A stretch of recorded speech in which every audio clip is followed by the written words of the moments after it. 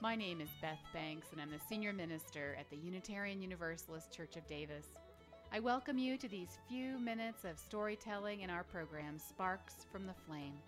For more information about the UU Church of Davis, please visit our website at www.uudavis.org. The views expressed in this piece are not necessarily those of KDRT. Hello, my name is Susan Steinbach. I'd like to talk today about a good death. Is there such a thing? Is a good death an oxymoron, kind of like political leadership or military intelligence? When we think of the ways we describe death, the words, an early death, a sudden death, a tragic death, a wrongful death, a merciful death, a killed-in-action death, an assisted death, a peaceful passage. What about those who take their own lives? Is there a special place in heaven or hell for them? Why do we insist on ranking the types of deaths in our literature and religious canon? Is one type of death better than the other? Does it matter how we actually cross the threshold? Isn't death just death, and we are the ones who prescribe meaning to it? And can you have a good death if you haven't had a good life? For me, preparing for a good death means focusing while I can on the things that lie within the potential realm of my control, like estate planning or creating a trust, designating insurance beneficiaries, deciding upon organ donation, preparing a durable power of attorney for health care, maybe even a memorial service, and where to be laid to rest. How Western of me. Folks from the developing world might find my last statement bewildering and presumptuous. How dare I control what is uncontrollable? Yet because I live in the first world, preparing for end of life also means being mindful of my possessions, my home and all its contents, the stuff I leave behind. It means to clean out, shred, throw away, or give away possessions in the years that I am still able. No more pack rat. After renting dumpsters and cleaning out the house of elderly relatives, I have discovered the principle of what is hidden now shall be revealed, or its corollary, the private shall be made public. There are definitely things I don't want to be found and things that I do, so I'd better get organized now. Think of the impact of the digital age on privacy issues. Leaving all those hard drives behind stocked with e-data? Yikes. I made a recent phone call to my 5th grade teacher in Bakersfield, California, Beatrice Stam, who at 93 years old still lives in the same house she did when she taught at Longfellow Elementary School. My mother had run into her at the grocery store, and Beatrice had asked about me. Incredibly, she remembered the little red-headed girl from all those years ago. Her first words on the phone to me were, "What have you done with your life?" What have you done with your life? Oh my, besides making me feel old, I haven't forgotten that question. Beatrice makes me think that being mindful of a good life now could possibly prepare me for a good death. What am I leaving behind in terms of a legacy? Like the Girl Scout motto, did I leave the campsite cleaner than when I found it? Did I treat the earth well? Did I make a difference to someone? Did I fall in love? Was I a good teacher? Was I driven more by my attachments and addictions than by my higher self? Did I take the simple kindnesses I was given and multiply them like radish seedlings? Did I learn to navigate an assortment of roles in life? The innocent, the wanderer, the seducer, the seduced, the bereft, the visionary, the failure, the phoenix, and the crone. Did I learn as I aged to cope with diminished capacity, loss of dignity, memory impairment? Did I learn when to hold on tight and when to let go? Did I learn to make amends? Was I of use? Was I a blessing to others as I have been so blessed? And can I forgive myself when I haven't done those things? I've come to appreciate those who dare linger near the doorway of death, whether they be hospice folks, threshold singers, family members of loved ones, nurses, clergy, God. When death comes for me, as Mary Oliver writes, like an iceberg between the shoulder blades, I ask for a swift passage. And if you are there, hold my hand and sing to me. For more information on the UU Church of Davis, please visit our website at www.uudavis.org.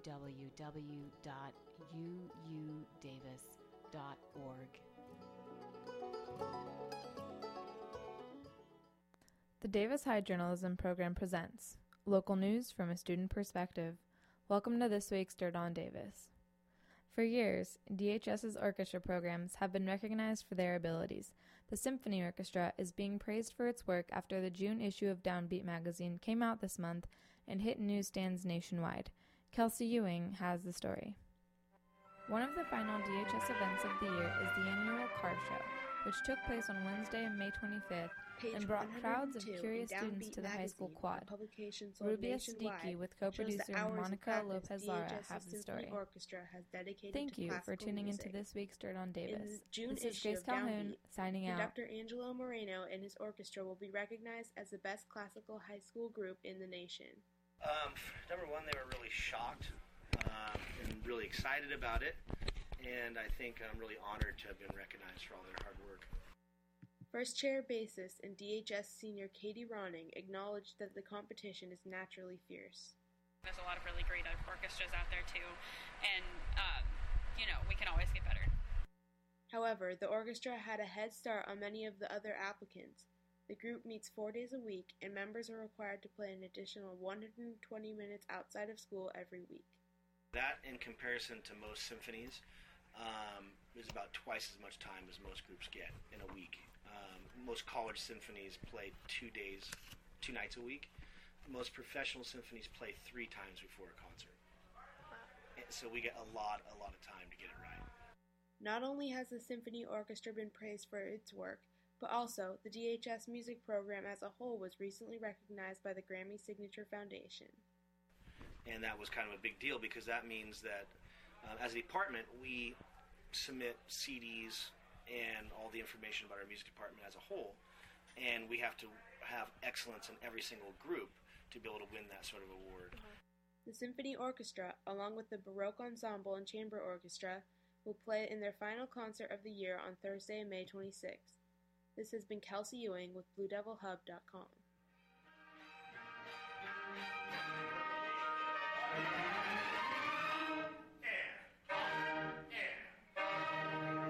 One of the final DHS events of the year is the annual Car Show, which took place on Wednesday, May 25th, and brought crowds of curious students to the high school quad.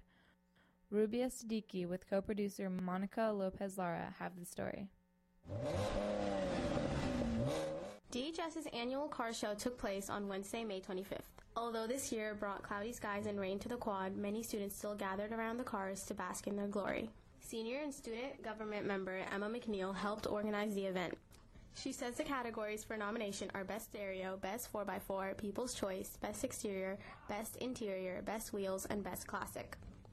We started putting out applications 3.5 weeks ago, and we had to postpone the car show until a week later than what we were planning, which was May 25th instead of May 18th. Senior Clayton Jimenez entered his 1963 Cadillac DeVille. He says his favorite part of his car is the black and white leather interior, which he says was redone 2 years ago. He entered the DeVille into Best Interior, Best Classic, Best Exterior, and People's Choice. I don't know, it's unique. It's like a old classic, it's like a luxury car, and it's like one of the only kinds here, I guess, of that kind of car. Like, we have a bunch of classics, but all of them are like more like muscle cars or something like that. And this is the only car that's like long and supposed to be luxurious. Junior Michael Yen also participated in what was his second car show by entering his Chevy Camaro in Best Exterior and People's Choice. Yen is not optimistic about winning because he has noticed that other cars have received more attention than his. No, I'm not disappointed. Last year I was kind of disappointed, though, but last year they had way better cars than mine, I'm not going to lie. But this year I definitely thought I deserved to be, like, I don't know, top 5 cars. Right, there was an awesome Mustang. There was, like, a Ferrari. And then there was just, like, some really stupid cars. Although he doesn't expect to win, he will not be disappointed because he participates to increase school spirit rather than to win a prize. Oh, I don't think I should win. I mean, it would be nice to win. I don't think that I have to win or anything. I just want to be part of, like, the school spirit thing, you know? According to McNeil, the cars that received the most attention were the Ferrari Cadillac and a truck with an impressive sound system.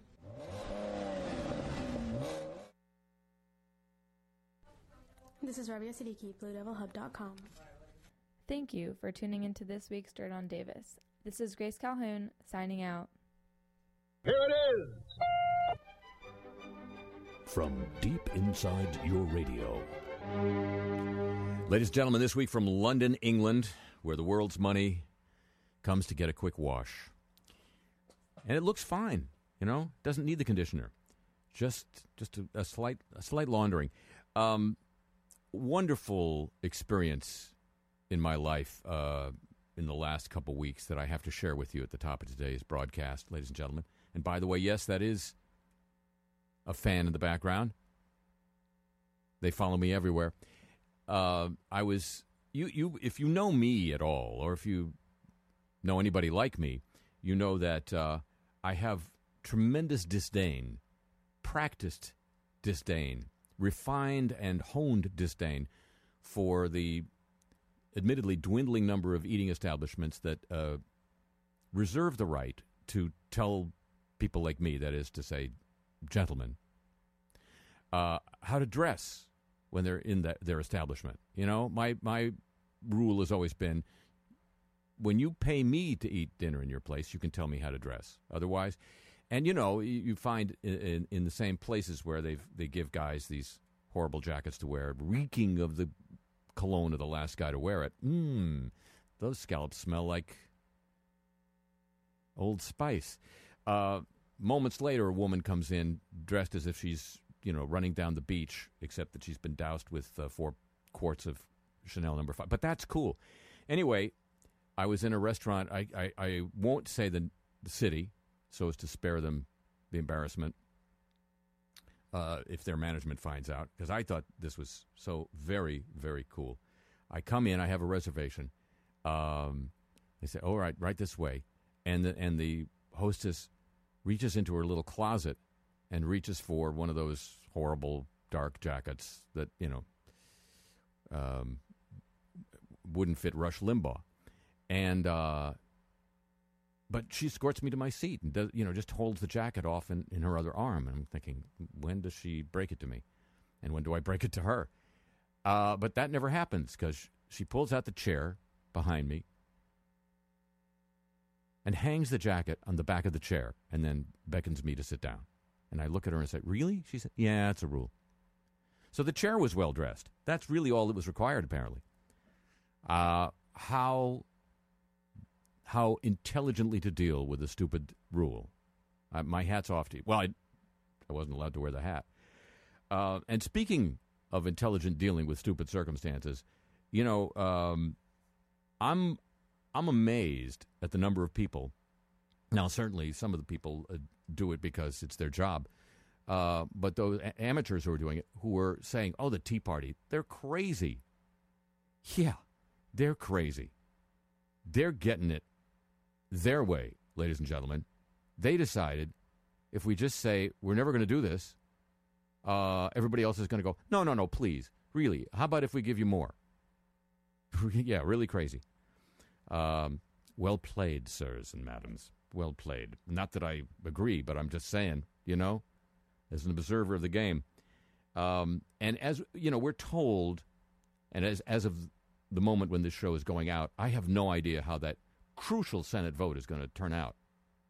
And you know how much I care. But we are told one of the dire prospects in the offing or off the inning, if this debt deal doesn't get done, and of course it will, is that interest rates will go up not just for the country. This is if we get downgraded to a AA, like would be an AMCO, I guess, would be our rate. By the way, downgraded by the same ratings agencies that called crap mortgage-filled securities AAA. The United States would be a AA. Really? You think? Anyway, we're told that if we're downgraded, one of the things that will happen is, oh my God, interest rates will go up on credit cards and home loans and car loans, and that will hurt the economy. And I thought, yeah, until I remembered back a few years when the credit card companies had a very successful campaign basically to get rid of the state usury laws so that they could charge whatever they wanted to on your unpaid balance, 20, 30, 40%. And they got those laws relaxed, and you noticed how people stopped buying on their credit card ever since. So I'm really scared. Hello, welcome to the show.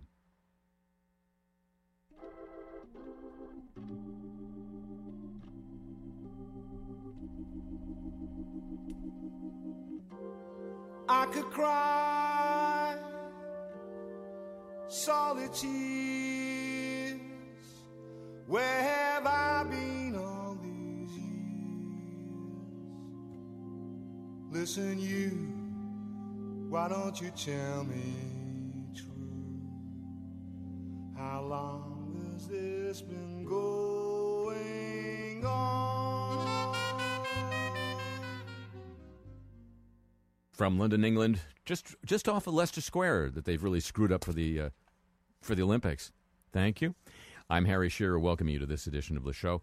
I know that the debt thing has so monopolized the news that you may not know what's been going on in the still, and I'm going to use a old-fashioned Newsweek word here, burgeoning News Corp scandal. Here you go.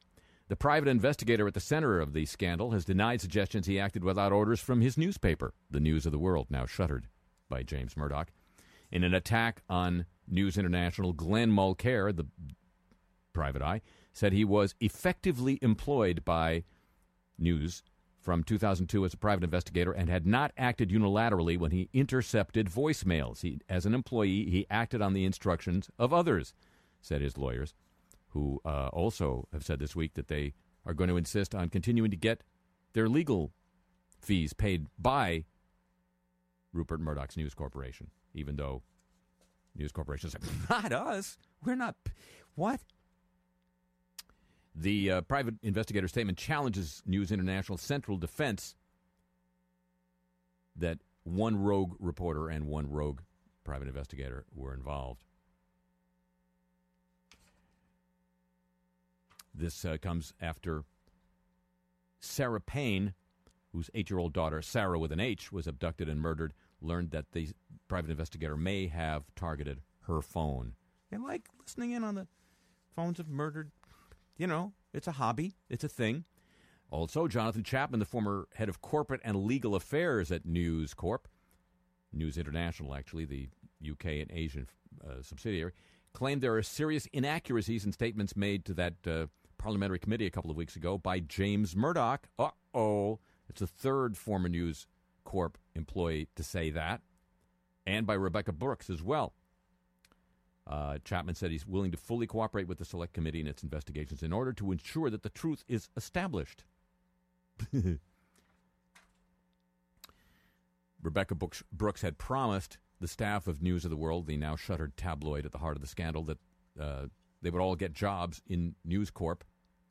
Some of those jobs, you may be surprised to find out, certainly the employees have been, are in Siberia.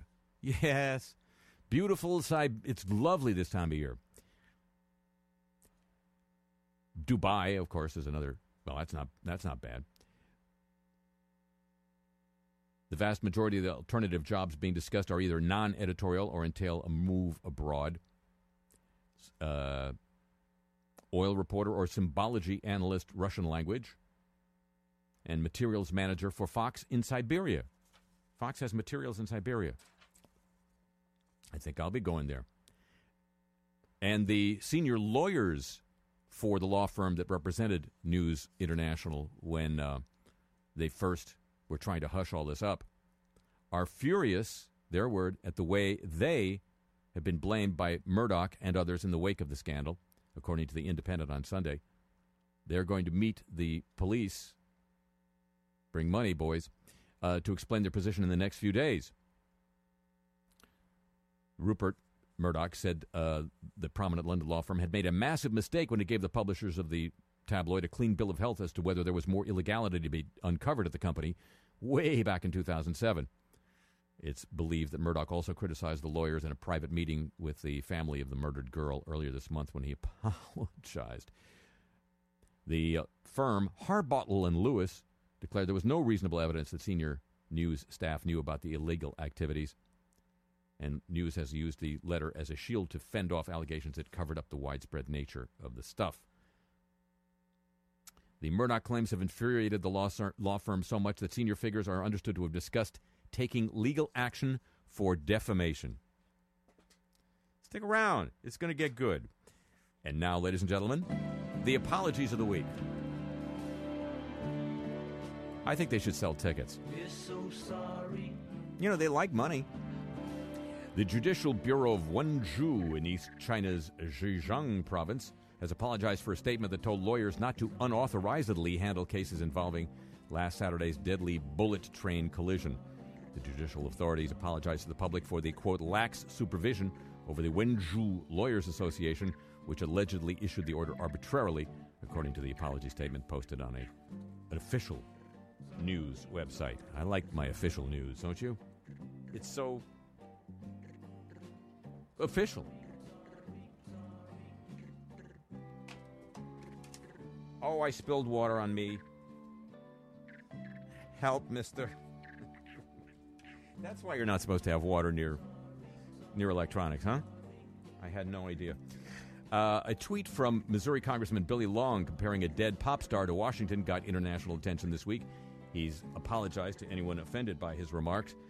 Around noon on Monday, Long tweeted, "No one could reach Amy Winehouse before it was too late. Can anyone reach Washington before it's too late? Both addicted, same fate? Question mark, question mark, question mark."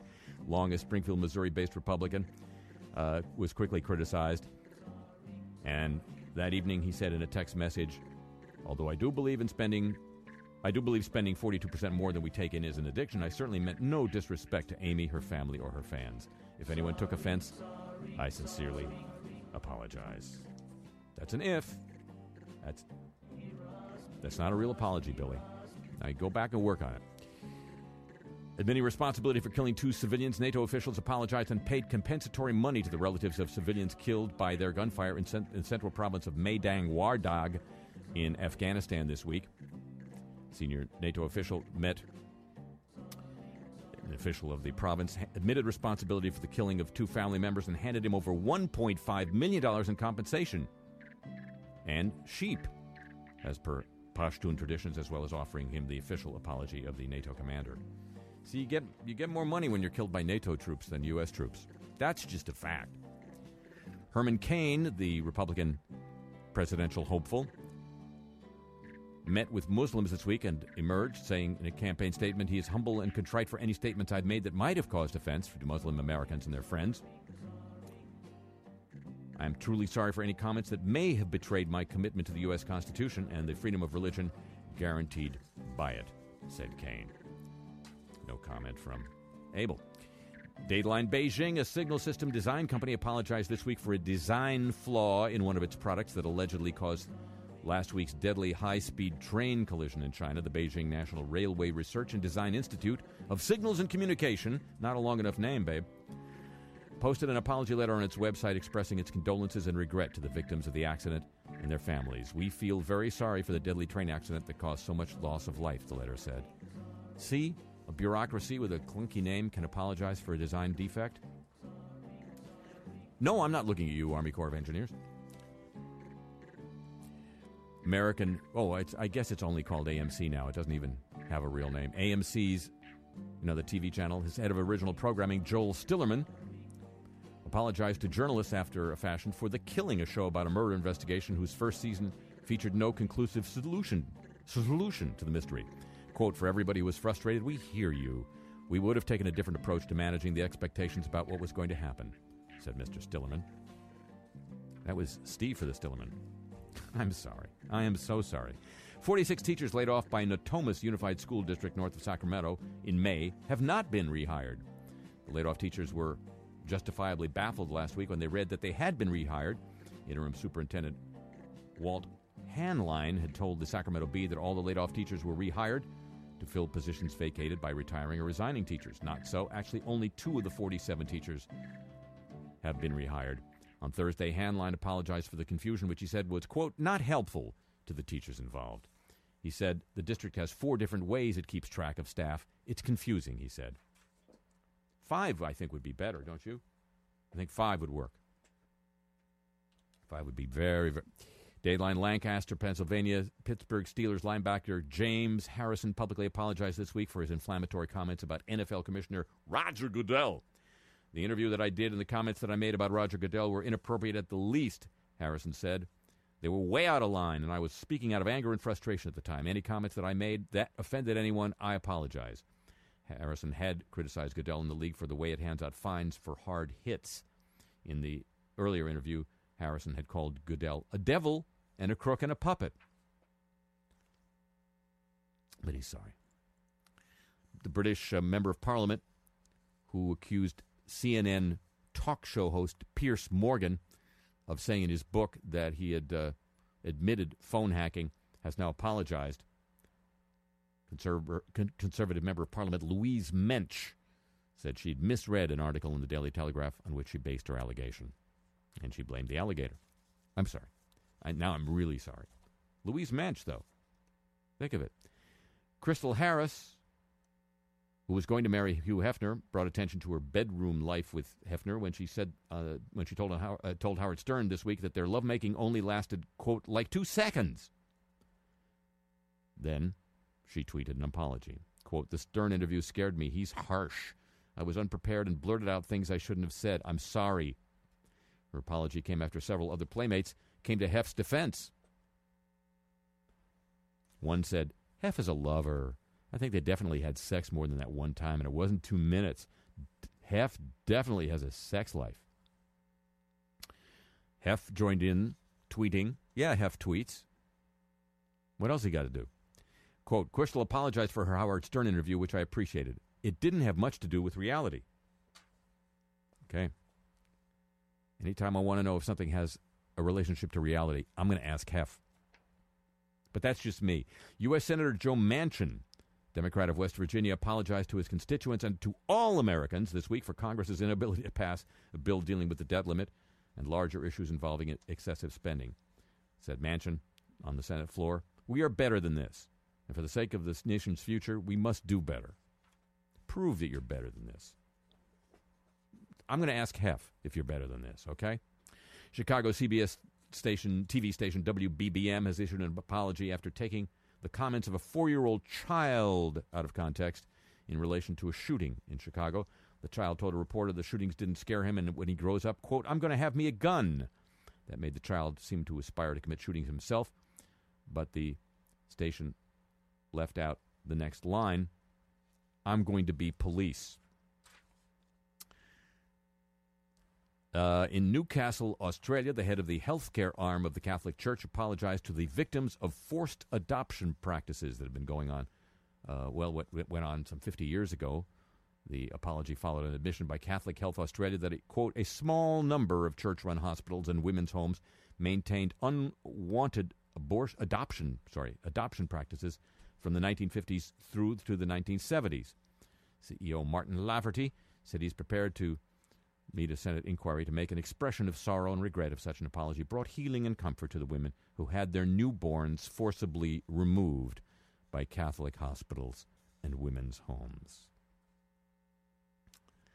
Darren Gill, the former attaché for the Bureau of Alcohol, Tobacco, and Firearms, I'd like one of each, please, in Mexico City, apologized this week to his Mexican counterparts for Operation Fast and Furious, the ATF program that encouraged gun dealers to sell to straw purchasers with the hopes of tracing the guns to Mexican cartels.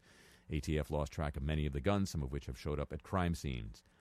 I would like to apologize to my former Mexican law enforcement counterparts and the people of Mexico for Fast and Furious, he said. I hope they understand it was kept secret from me and my colleagues. An Italian member of the European Parliament apologized on Thursday to Norway for his support of some of the ideas expressed by twin terror attack suspect Andrews Breivik. Mario Borghezio of the anti-immigration Northern League Party condemned last Friday's attacks but supported Breivik's opposition to Muslim immigration to Europe in an interview with an Italian radio station earlier. But now, quote, I apologize to the victims and the Norwegian people, he said. He also said he would make a statement to the European Parliament. And here's something you'll never see happen in the United States. The heads of the tax agency over here in Britain have apologized to customers for poor performance and huge delays following a damning report by Parliament. Mike Clasper, chairman of Her Majesty's Revenue and Customs, said he was sorry to taxpayers after the committee uncovered a raft of problems with the service. They included phone calls going unanswered at peak times and endemic delays in answering letters. He said, we're not happy with our performance last year. It simply wasn't good enough on mail and telephone. And I'd like to take the opportunity to apologize to the people who had to take a long time to get through, or we didn't get back to them quick enough with the mail. And this year we've been working very hard, very, very hard to improve things. We're handling the calls immediately much more frequently than we did last year. And as far as individual customers are concerned, the mail levels have dropped in half. That's not where we want to be, but it's a lot better than where we were in 2010. Sincerely, your taxman. Isn't that nice? I think that's nice. Taxman apologizes, ladies and gentlemen. Apologies of the Week, copyrighted feature of this broadcast. And now, news from outside the bubble.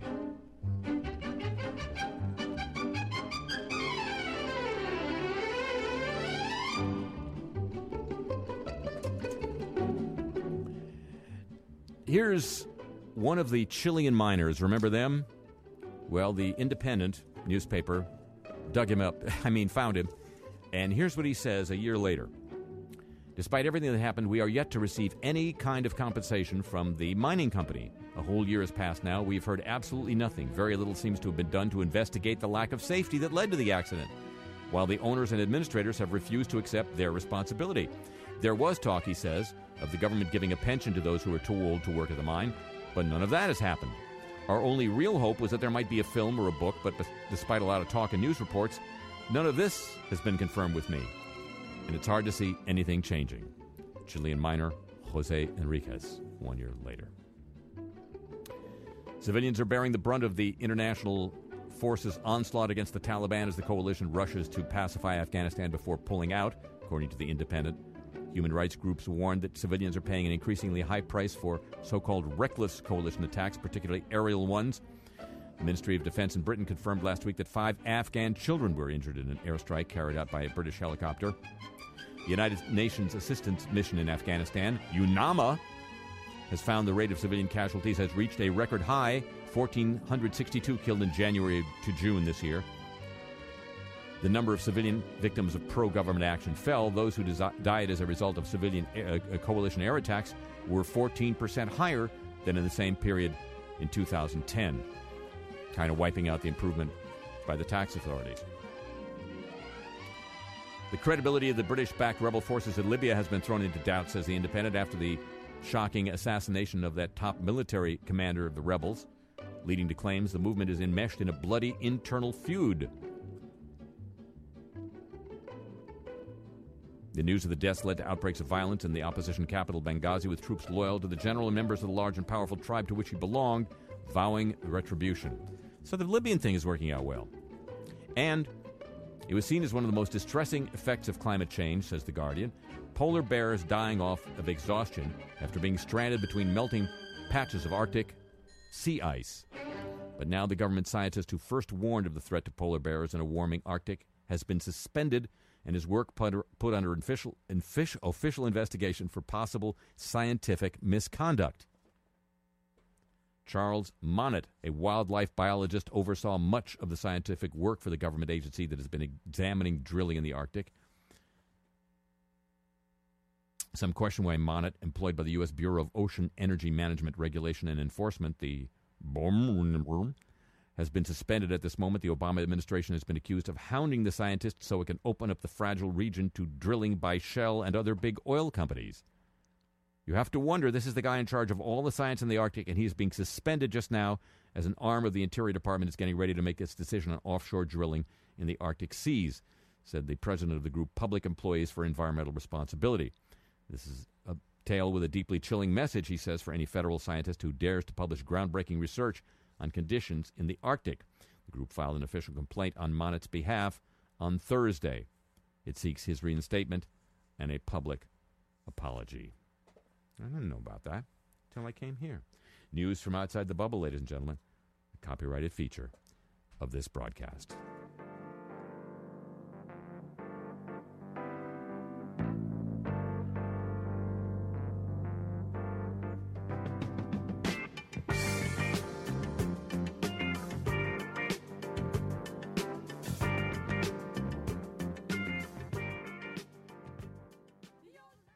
This is Le Show, and now,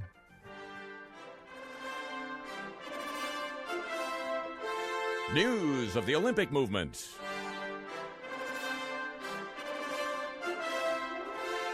Produced by Jim Ebersol Jr.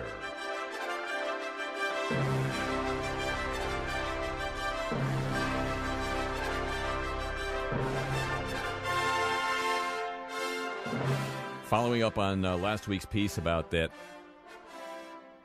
sad part of London that was supposed to be revived by the building of the Olympic stuff there, Newham. Prices of homes close to London's Olympic Park fell over the past year as signs of revitalization in one of Britain's poorest areas failed to materialize. Overseas buyers focused on more central districts. Residential property values near the 560-acre site in East London fell as much as 7% in the year through July. Homes near the Olympic Stadium have risen about 19% since the city won the right to host the games, compared with a gain of 27% in the rest of London.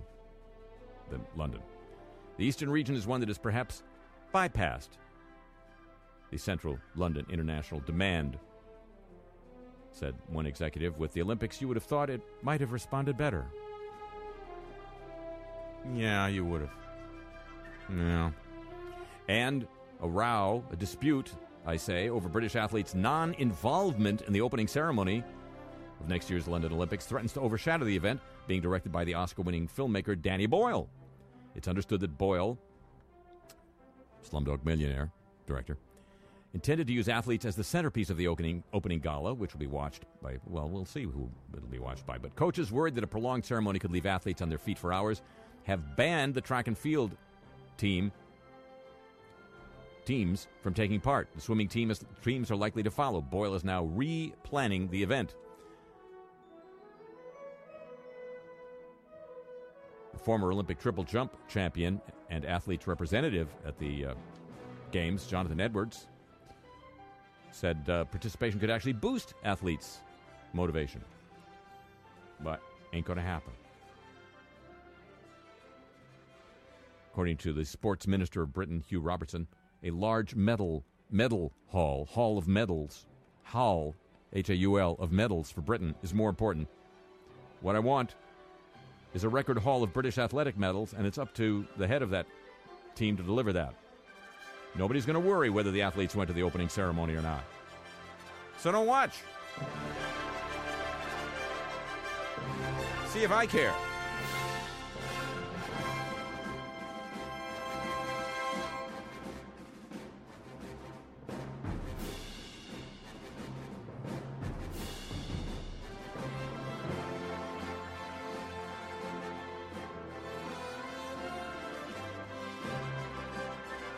The Olympics. It's a movement, and everybody needs one. every day.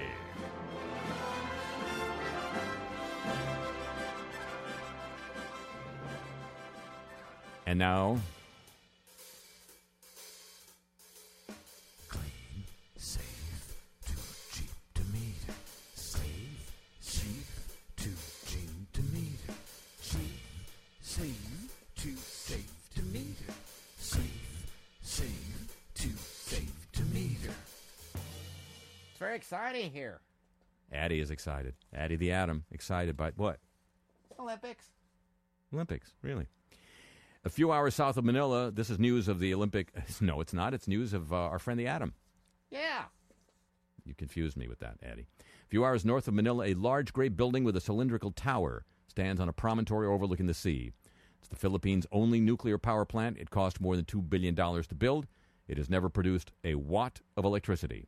Nearly 3 decades after the plant was built at Bataan, yeah, same place as World War II thing, it is being opened. It began as a tourist attraction.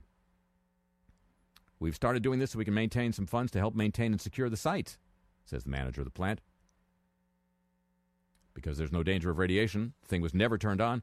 Participants are allowed right into the heart of the tower to see the reactor itself, with its control rod still wrapped in their plastic packaging. The plant was mothballed before it was ever switched on because it was completed at the time, after years of construction and alteration,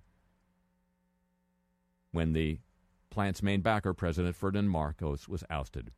His successor, Corazon Aquino, had her doubts about its safety. In particular, she questioned whether the many allegations of corruption against the previous regime could mean that parts of the plant were not built properly. Compounding her concern, the Bataan plant is near several geological fault lines, so could be susceptible to earthquake and tsunami damage. And it's not far from Mount Natib, which seismologists describe as a potentially active volcano. So go see it. Go see the future.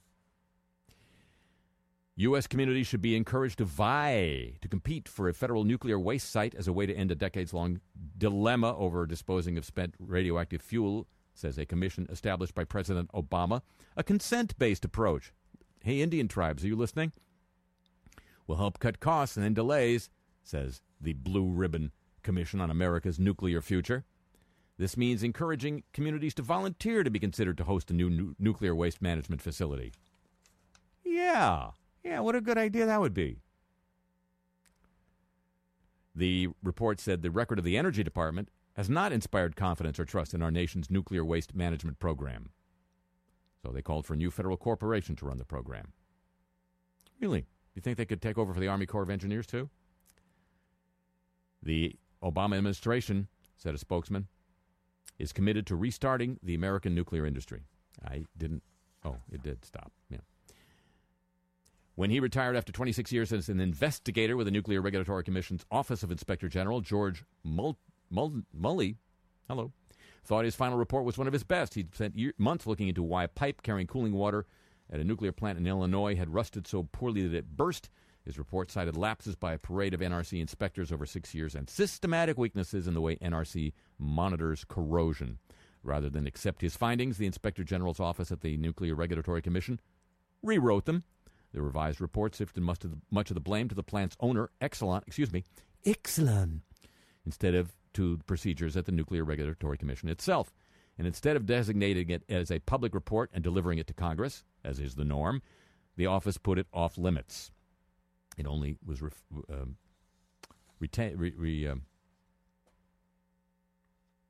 received after a Freedom of Information Act request was filed. Mully and one other former Inspector General employee have come forth with allegations that the Inspector General's office buried the critical report and dropped an investigation into whether the NRC is relying on outdated methods to predict damage from an aircraft crashing into a plant. The Inspector General's office, they assert, has shied away from challenging the NRC at exactly the wrong time, with many of the country's more than 100 nuclear plants aging beyond their 40-year design life. But hey, design life. Federal nuclear safety inspectors found unspecified security deficiencies at the Calvert Cliffs nuclear power plant in southern Maryland early this year. The NRC disclosed that this week. The agency could not, however, reveal the nature of the problem or discuss why it had conducted a special inspection of the plant for the first 6 months of this year, because that's the way they do since 9/11. The head of the nuclear power industry's trade group this week said U.S. plants should move within 5 years to implement new safety measures as a result of lessons learned from Fuchs. But the group did not endorse the NRC's 90-day proposal for deciding whether it would support staff recommendations for new safety procedures. He said Mervyn Fertel, head of the Nuclear Energy Institute, quote, "We don't want to divert operations to areas that maybe are important to safety, but not as important as something else that needs to be done right now," unquote. That makes you feel better, doesn't it? I think it was designed to. Japan's Fuchs plant ranked as one of the most dangerous in the world for radiation exposure years before it was destroyed by the meltdowns and explosions earlier this year. For 5 years to 2008, the Fuchs plant was rated the most hazardous nuclear facility in Japan for worker exposure to radiation and one of the 5 worst nuclear plants in the world on that basis. Reuters exclusively uncovered these rankings. More Hanford workers are starting to raise safety concerns about that massive nuclear waste treatment plant under construction in southeast Washington, where a federal watchdog called the safety culture flawed. That finding is bolstered by a string of new letters from workers who say they have firsthand knowledge of problems at the plant. And my favorite of the week, Addie, you'll like this. Yeah. Limestone County, Alabama, where the Browns Ferry nuclear plant is nearby, got hit by a tornado. Didn't hurt the plant. Much of the county went dark, and sirens were not operational as the storms continued. The sirens had no backup power. The chief operating officer for the TVA said the company is now planning to install emergency sirens with backup battery capability. So, sirens, which are only needed in an emergency, will now have power in case of an emergency. Well done, Addie. I didn't do it. Don't look at me. News of the atom, ladies and gentlemen. And so there's a vote going on as we speak. Don't really know what's happening, but as I say, I care so very, very much. But it's clear that the negotiations have moved in a particular direction, and that both sides are angling to either claim credit or avoid blame. But most of the most sinuous, shall I say, the most sinuous dance in all this, I would nominate the occupant of the White House. And for further enlightenment into that, let's turn on the TV.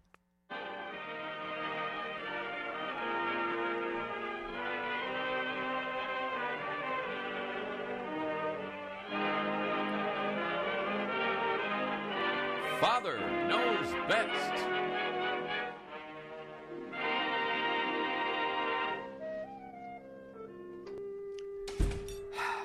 Hi, honey. I'm upstairs. How was your day? Oh, pretty rough. No, what's the matter, sugar? They still criticizing you for buying clothes at Target? No, quite the opposite. Matter of fact, I think right now I'm more of a man of the people than someone else in this house I could name. No. But I have been having a devil of a time here. Oh, really? Yeah. Just no luck with this recipe. Oh, well, can't the White House chef help you? No, it's for my own project. Oh, well, what are you trying to do? Make an organic Twinkie. Oh, I have to admit, that does sound good. Mm-hmm. How was your day, sweetie? Oh, the usual. Speech about being the adult in the room. Press conference about being the adult in the room. And then, worst of all, trying to be the adult in the room. Yeah. You know, I guess we've sort of been doing the same thing, sugar. Really? What's that? Well, taking out everything good and trying to make it go down without people ganging. Well, I suppose, but... Hey, kitten, why the long face? You're not a horse. No, I'm not a horse. No, then what's wrong? Nothing. Maybe I better let you two have some Mom's not gonna overhear this time. Okay, Pumpkin. What's up? The boys won't let us use the gym. Really? Mm-hmm. How come? Oh, it's stupid. Hey, honey, everything's stupid. But what did they say? Oh, they say we're not serious basketball players, and it's a waste of gym time to let us have the court. Wow, that is stupid. I mean, haven't they ever seen Lisa Leslie or Tamika Catchings? Well, I know there's more. But, Daddy, I'm 4'8". No. I'm not going to play for the Fever or the Mercury or even the Mystics. But it's just so unfair. Well, honey, I'm sure there's some way to work it out. Let's see. Would some chocolate ice cream help? No. No, some, what are these? Pickled watermelon balls? No, I'd offer you some organic Twinkies, but I know better. Well, look, Kitten, how can they keep you from using the gym? Well, they and a bunch of their friends have reserved the gym all day long, all through the summer, 6 a.m. to midnight, 7 days a week. Well, the good news is they've got to get tuckered out by August, don't you think? They don't even come and play. They just plunk down a deposit and go home and play video basketball. Oh, well, have you offered to split the time half and half with them? Dominic McCoy, he's kind of their leader. He says he's not interested in half of anything. He says he won't even watch halftime shows on TV. Wow, kind of hard line. Yeah. Well, how about if you knew someone who knew someone in the video game industry who could offer them the MVP version of the NBA video game with all the secret extras? I offered them that. And? They signed up, used the password your lobbyist friend gave us, and they still won't let us use the gym. Oh, well, he's not really a lobbyist, honey. Daddy. And he's not really a friend. But... Any other bright ideas, Dad? Hey there, let's keep a tone of respect in your voice when you're being condescending to your father. But now look, honey, I know it's not what you and your friends would really want, but in situations like this, you just might have to settle for something less than the ideal. Like what, Dad? Well, how about if you and your friends offer to pay the boys back for their deposits, and then you get to use the gym when, well, maybe when it's closed. Dad, to put it mildly, that sounds counterintuitive. No, you're right, Kitten. It sure does. Maybe you should pay for their deposits and then dare them to keep control of the gym until school starts up again. And what do we do in the meantime? Oh, I don't know. Well, you could help your mother try to make organic Twinkies. Mom! Mom, you were listening in. Well, I am your mother. And we do have the technology. But you see, Kitten, you don't have to win to show people you're strong. Sometimes the only way to teach a lesson to folks who don't want to compromise is to show them the price of getting their own way. Which is? Not getting dates for the Christmas dance? Oh, these boys don't go to the dance. Well, then they're just going to miss out on meeting nice girls like my Kitten. Oh, Daddy. And you get to be the grown-up at the dance. Now, come on, everybody. Let's go watch Jeopardy!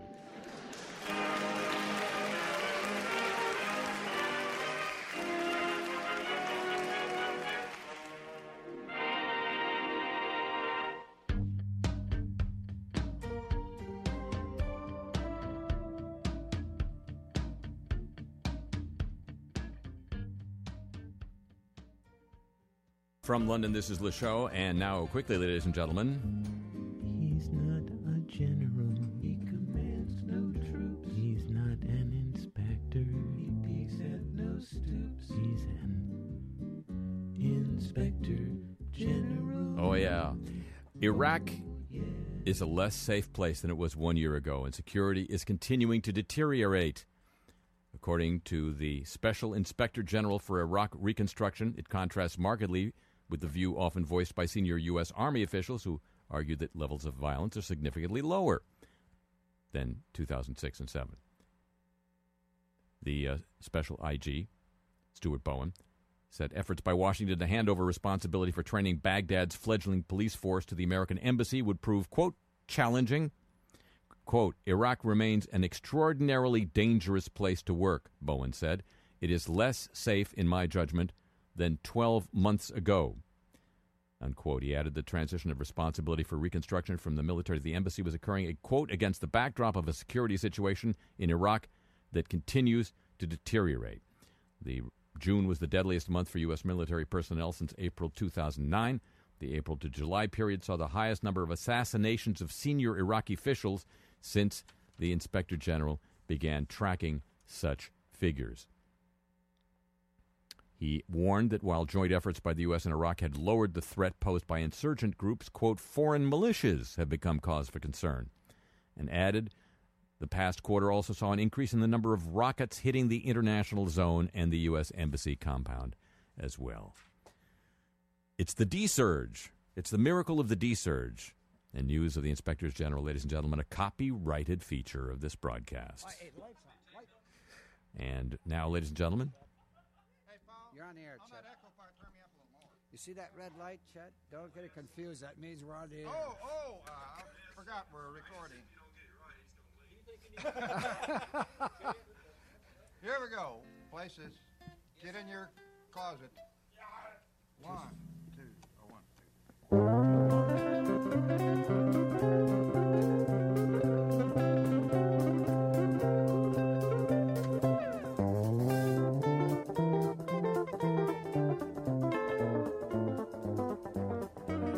And on a related note, Dayline Providence, Rhode Island, nearly 10 years after the declaration of the war on terror, the wars in Afghanistan, Iraq, and Pakistan have killed at least 225,000 people, including men and women in uniform, contractors, and civilians. The wars will cost Americans between $3.2 and $4 trillion, according to a new Eisenhower research project based at Brown University's Watson Institute for International Studies. Hey, $4 trillion. That's what they're trying to cut out the thing with that thing with the...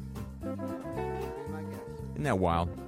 Ladies and gentlemen, that's going to conclude this week's edition of the show. The program returns next week at the same time over these same stations over NPR worldwide throughout Europe, the USN 440 cable system in Japan, around the world through the facilities of the American Forces Network up and down the east coast of North America by the shortwave giant WBCQ The Planet, 7.415 megahertz shortwave on the Mighty 104 in Berlin, around the world via the internet at 2 different locations, live and archived whenever you want it, harryshearer.com and kcrw.com. Available as a free thing on your smartphone through Stitcher.com and available as a free podcast thing through KCRW.com. And it'd be just like housing prices going up near the Olympics, if you'd agree to join with me then. Would you? Alrighty, thank you very much.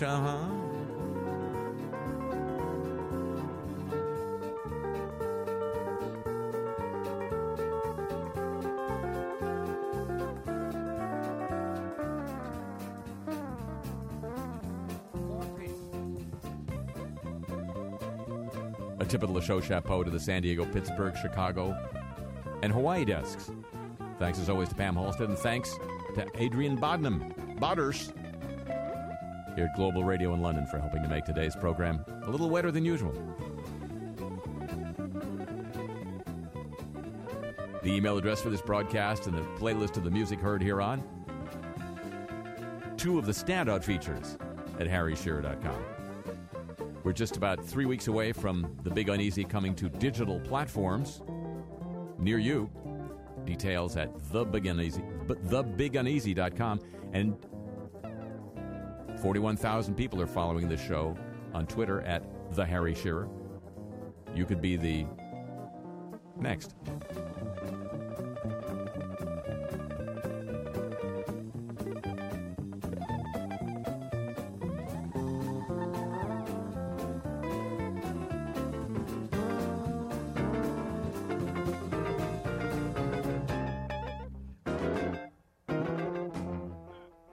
The show comes to you from Century of Progress Productions and originates through the facilities of KCRW Santa Monica. Santa Monica? Really? Yes, indeed. Ladies and gentlemen, it's a community recognized around the world. Say it with me now. As the home of the homeless. So long from a sweltering London.